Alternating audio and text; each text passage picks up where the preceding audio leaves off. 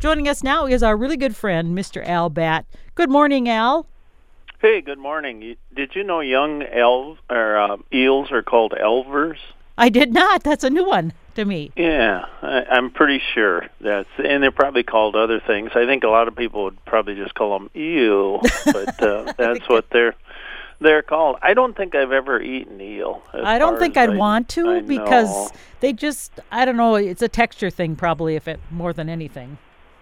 Yeah, I've eaten some weird things, and some are good, and some things I don't think were meant to be eaten when you think about it. So I watched a shaking branch out here, and it showed that a pair of crows had flown from the scene, and just kind of across the way, there was a crow and a male red-winged blackbird, and they were double-teaming a red-tailed hawk as they flew through the air. Oh. And they attacked from above to avoid the raptor's talons, and it was like the Justice League in action. They were just joined together. But after the hawk left the scene, the red-winged blackbird turned its anger on the crow and started hammering on the crow.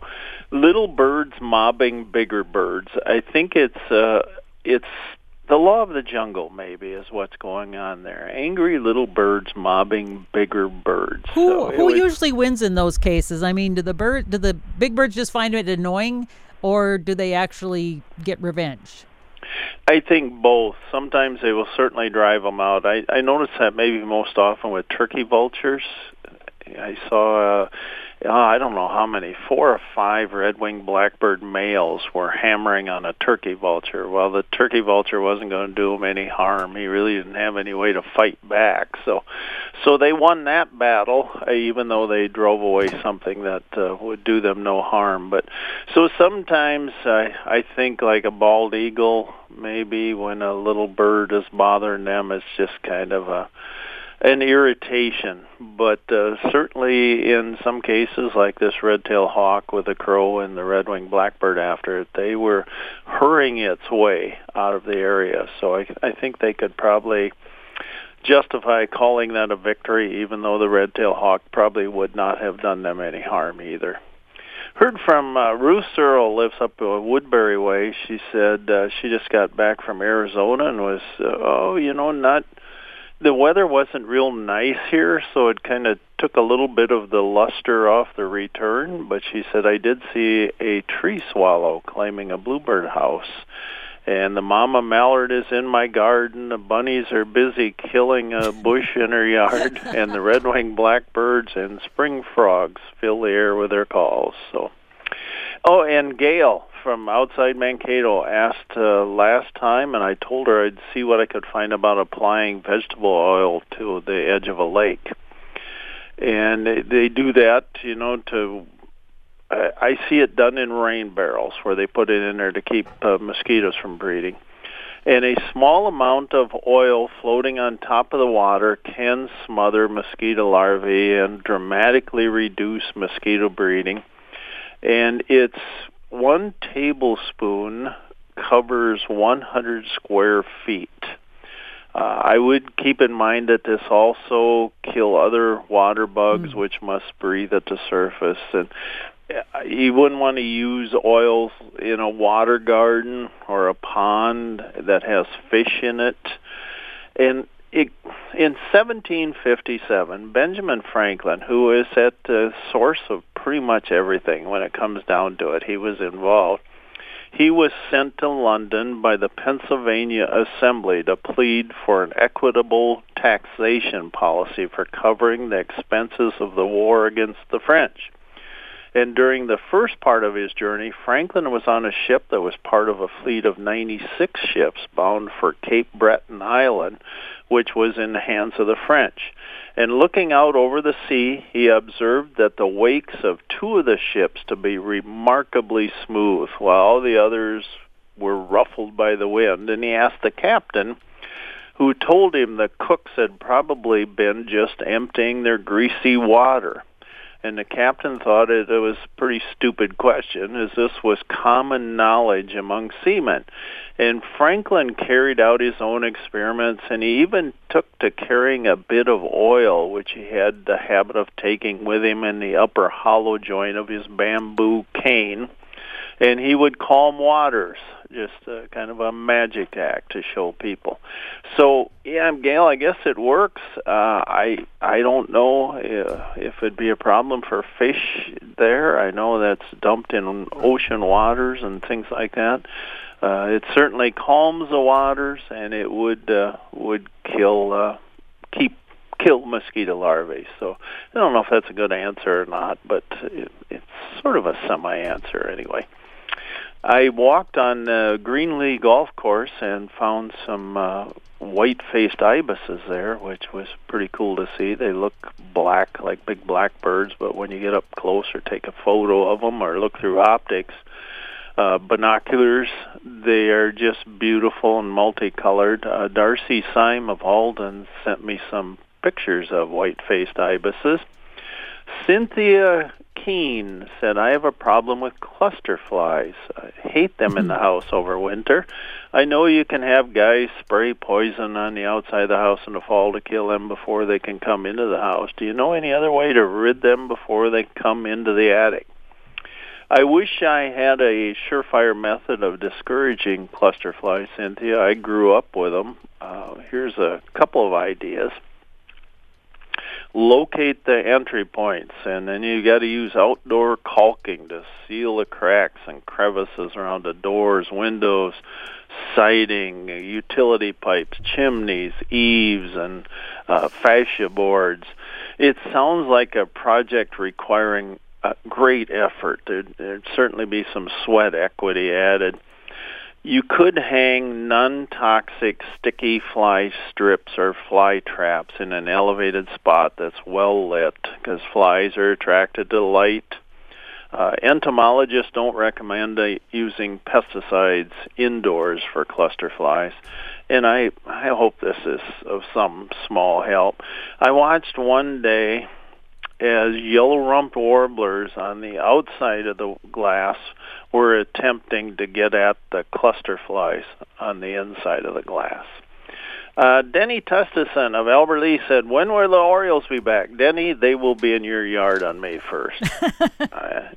So look for them. Yeah, kind of May 1st is Oriole Day. You might see them before then. So Brad Amendross saw a lesser black-backed gull in Waseca County on Lake Elysian from the roadside park on 3 looking southeast. He said a scope is required. Doug Keyser observed an immature lesser black-backed gull at the Elysian sewage ponds north of Elysian on County Road 14, that'd be in LeSueur County. Dean Musing said the influx of new birds in the area is great to witness. Saw a lot of blackbirds, including a yellow-headed blackbird, which I haven't seen in a number of years. He had a brown thrasher. He saw lots of ducks, mergansers, blue-winged teal, buffleheads, red-shouldered hawk one day. He said, what a fun season for birding. And Kathy Probst said, greetings from Weslaco, Texas. Boy, I've been to Weslaco many times. I like it there. She saw a great kiskadee outside her trailer house, and she said, my friends didn't know what it was, but I did. First time I've seen one outside of the Nature Center's refuges down here. Yeah, and they kind of sing their name, and they sing it over and over and over, kiskadees. They are beautiful, beautiful birds. Do we have them here? No, I was going to say I didn't think so, because they used to live up here in the Mankato area, and when they moved down to Weslaco, and she mentioned that, and I was like, oh, I bet Al knows what she's talking about. Yeah, they're one of the birds that people like to see when they go down there, even if they're just kind of a casual birder. They want to see green jays, chachalacas, and great kiskadees. Those seem to be the 3 that just brings joy to people.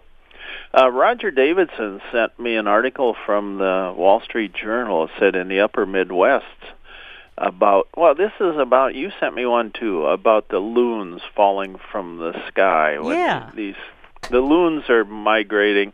They hit patches of freezing weather, and they freeze up in the air, so then they have to land.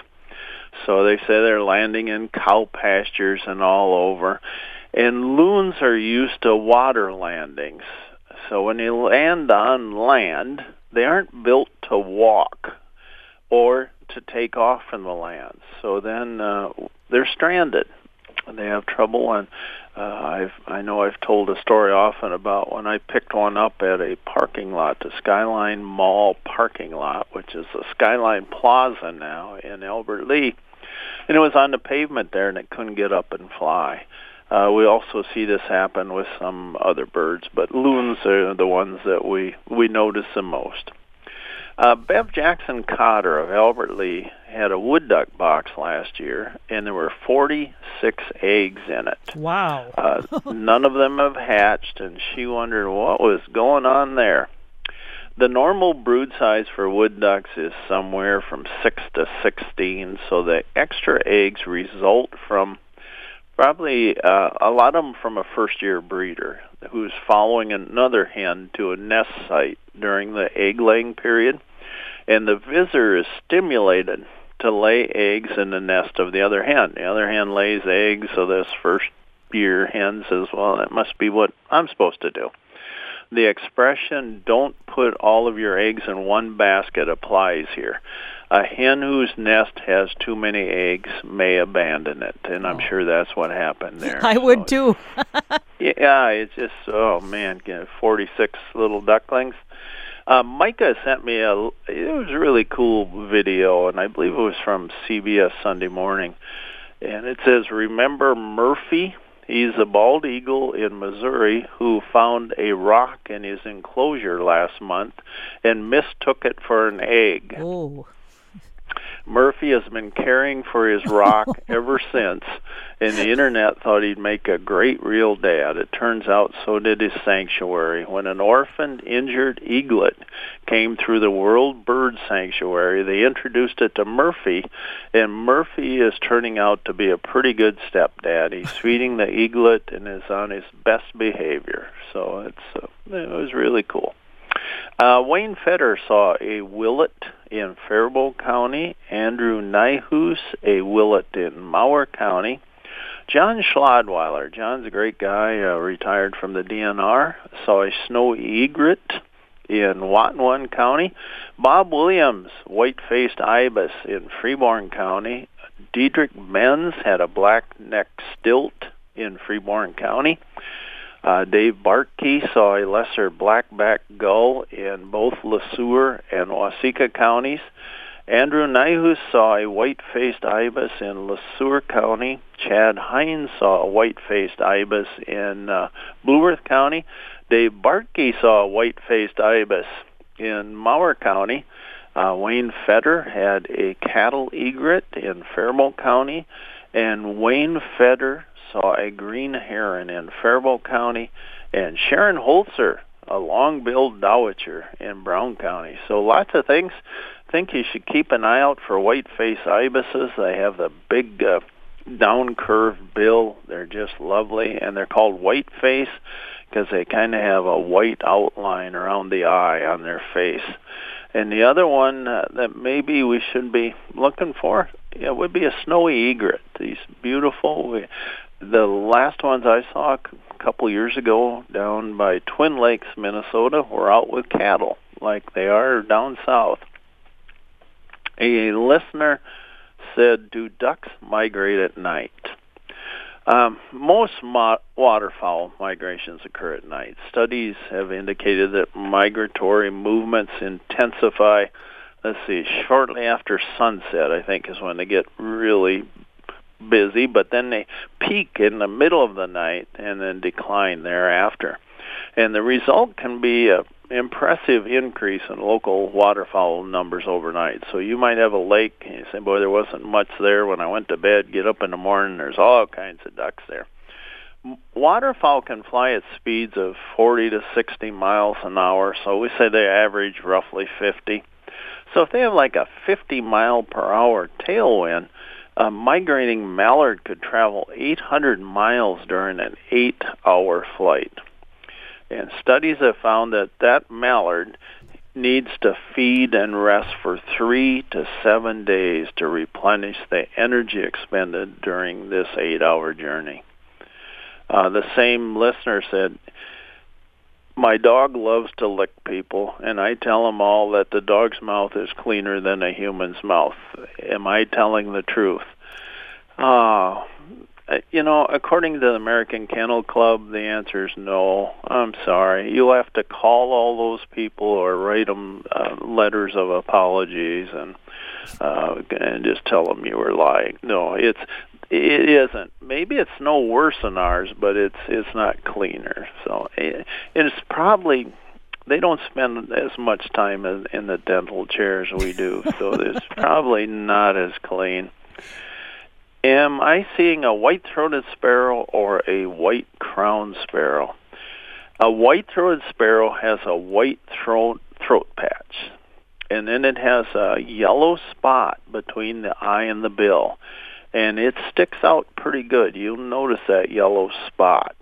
These things are lacking on a white-crowned sparrow.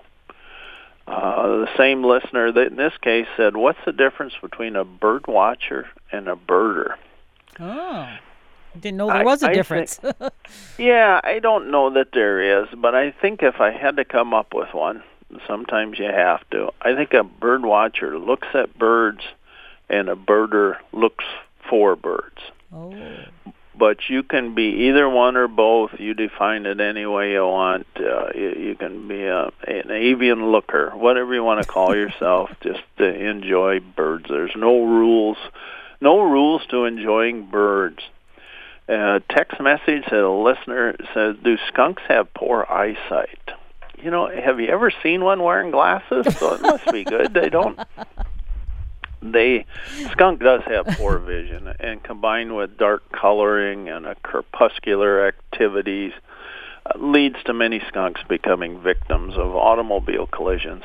And their eyesight is limited to about 10 feet, scientists tell us, but they have excellent hearing and smell. And I get them in my yard, and I talk to skunks if I come around the corner of the house and there's one. By speaking, it allows the skunk to gauge my location and avoid me, and that's really kind of what I want them to do, because I've been sprayed enough in my life and don't need to have that happen again. Well, Al, while you're on the subject of skunks, we just got a text from Jack May here. He says, to Birding with Batt, last week when Al was talking about how many times a skunk can spray and the prospect of it being out of ammunition, I thought he might add that the skunk says, I know what you're thinking. Did I spray 5 times or 6? Are you feeling lucky, punk? The skunks are the dirty Harrys of right. the animal world. That's great, Jack. And we got something from Jeff, too, from Janesville. Yes, we did. We got one from Deb, too, so hang on. So the one from Jeff says, the grackles and blackbirds are taking over my feeder. The bird food I'm using is called Songbird Mix, sunflower seed, peanuts, safflower seed, dried raisins, dried cherries. The bag says it attracts chickadees, nuthatches, cardinals, finches, jays, titmice, and grosbeaks. So am I using a good all-around seed? And the problem is that I just have some greedy birds that are always going to kind of take over my feeder. Jeff in Janesville. Well, it sounds really delicious, doesn't it? It sounds like something I'd want to have with milk on it in the morning. That sounds like delicious stuff. Put a little oatmeal in there, I'd be set. Yeah, it sounds like there's everything there, Jeff, that birds would like, or I should say the birds we like would like. The problem is the grackles this time of year, we get a lot of them moving through, so they're stopping to try everything. And they are looking for food. They're hungry, and they're going to get as much as they can, and the stuff they don't like, they toss down on the ground, sadly. I found putting safflower out, grackles don't like that very much, but I eliminate some of the other birds that I want to be at the feeders too. So I'm hoping that the numbers of grackles will lessen as maybe some of them are moving through, Jeff, and I'm going to keep my fingers crossed for that. But it sounds like everything you got there, it sounds it's stuff that birds would like. So it's just a matter of timing, it sounds like, that why there's maybe more at this time. Yeah, and you're probably going to have them. They're going to nest around, so you'll have the regulars, but you would hope that those numbers would be less than they are now. Are other birds scared off by grackles?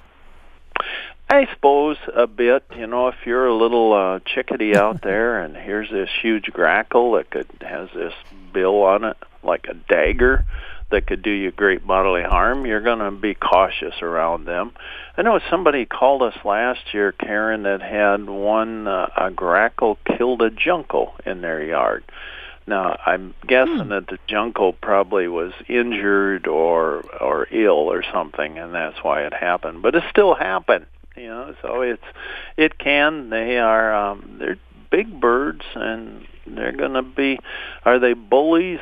I don't know if we can call them a bully because they don't abide by the same rules that we do, but it's possible.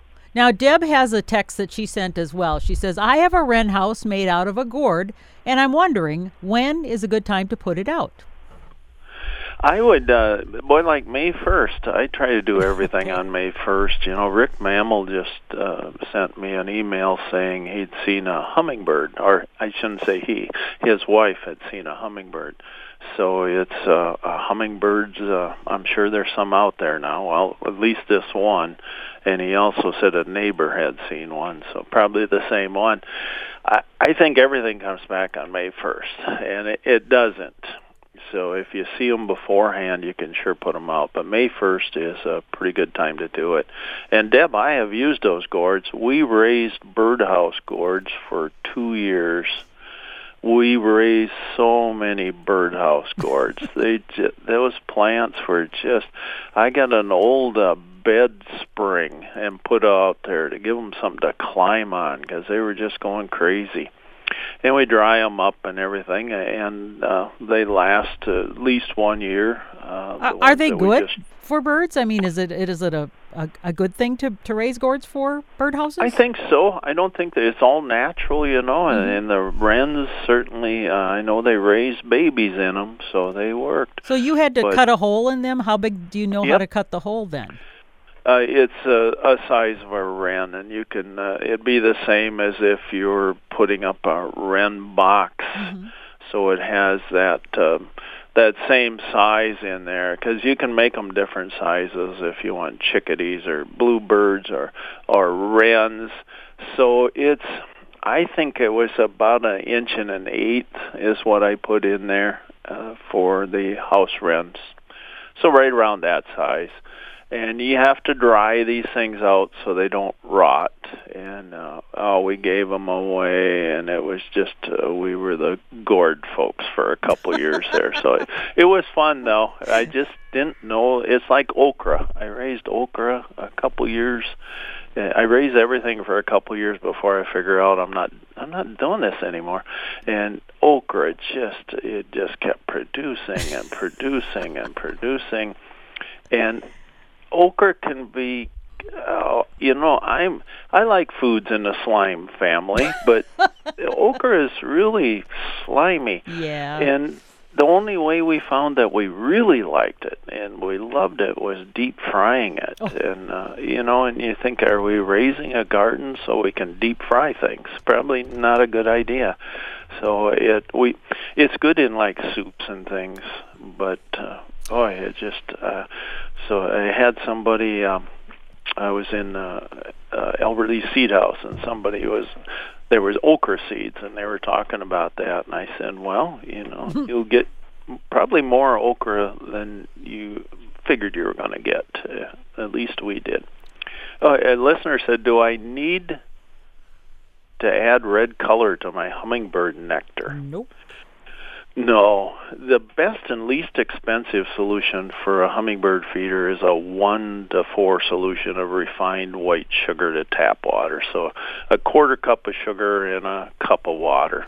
Well, now, why are they always red then? They always make the feeders or the little things that they can drink it from, either yellow or red or orange or something. Is that just being pretty, or does that actually attract them to it? Yeah, I think maybe a tradition or something, because you get that quarter cup of sugar and cup of water, and you bring the high octane solution to boil, and then you let it cool before you fill the feeder. You can make a larger batch and refrigerate it, but again, bring it to room temperature before refilling the feeder. But that red coloring isn't necessary. There's no reason to add red dyes to sugar water. As natural, when we think about natural flower nectar, it's clear, and the red dye is a waste of your trust fund money. So just keep that. Well, if we think about nectar-producing flowers that exhibit color in the warm, kind of ultraviolet spectrum, so you would go from yellow, pink, peach, orange, red, and purple, they yield nectar with a sweetness level. I looked it up the other day, it's like 20%. Many hummingbird feeders have red caps, bases, or these floral decorations, and that's more than sufficient to attract the birds. But the color has less attractiveness, studies have shown, than what is put into the feeder. Ah. So don't use red dye, don't use brown sugar, honey, molasses, artificial sweeteners. And in hot weather, remember hot weather. Yes. In hot weather, the feeder should be emptied and cleaned twice a week. In cooler weather, once a week is enough. Why do we have to boil the water before you put it out? I mean, is there a reason for that? I think just so the mixture is constant all the way through. Okay. So it's a good mixture. And if you're buying a hummingbird feeder, check on how easy it is to clean, because it's a swell idea to have feeders that are easy to clean, so we don't put it off. If things are hard to clean, we say, I got to go out and clean that. I'll probably wait till tomorrow. If it's real simple, you just put a bottle brush in there and you're done, then we'll do it. We'll just make a point of doing it, because it takes us 2 minutes, and that's what we want to do. Say, Al, I just got an email from our friend Micah. It says, I had 4 grackles attacking my house sparrow's birdhouse this morning. Wow. Yeah, who knows what's up there? There's a story of some kind. House sparrows are feisty little guys too, so there's hard feelings of some kind there. Maybe they're just, I don't know what they're doing. If they're finding some kind of food there, the Hatfields and McCoys. I mean, is there something in that house that they would want? If there's food of some kind, or who knows what's in there. And other than that, if they're going to be regulars and residents, they might be trying to swipe some nesting material out of there. So birds are not above stealing nesting material from another bird if it suits their needs. And that's every kind of bird. I watched an oriole steal nesting material from another oriole's nest. So they I guess they all want the same thing. Thanks, Micah. Great to hear from you. Thanks, everybody, for sitting on the front porch with Karen and I. I came to a 4-way stop. I easily found my place in the realm, as I was the only car approaching the intersection. Bless our small towns. And the day before, I came to a 4-way stop in a larger city where there was at least one car at each stop sign. So, okay, who goes first? Well, the first vehicle to arrive at the intersection. This makes sense. If 2 vehicles get there at the same time, then the one on the left yields to the one on the right. That's what happened here. The fly in the ointment was the car behind the one that went, followed right behind it. So 2 cars went from one stop sign. The second driver was talking on his cell phone. So who goes first at a 4-way stop? Those who have an inflated sense of their importance or possibly have a weak bladder. Remember, Heartland is while we're driving past. Thanks for listening. Do something wild today. Get out there and look at a bird. Thank you, as always, Karen. I hope the gardening is just going well. And, boy, as soon as we get that lovely weather, you'll just be a blooming idiot out there with all your good stuff. That's right. Thanks, Al. Great to chat with you. Talk to you next week. Bye-bye. Bye-bye.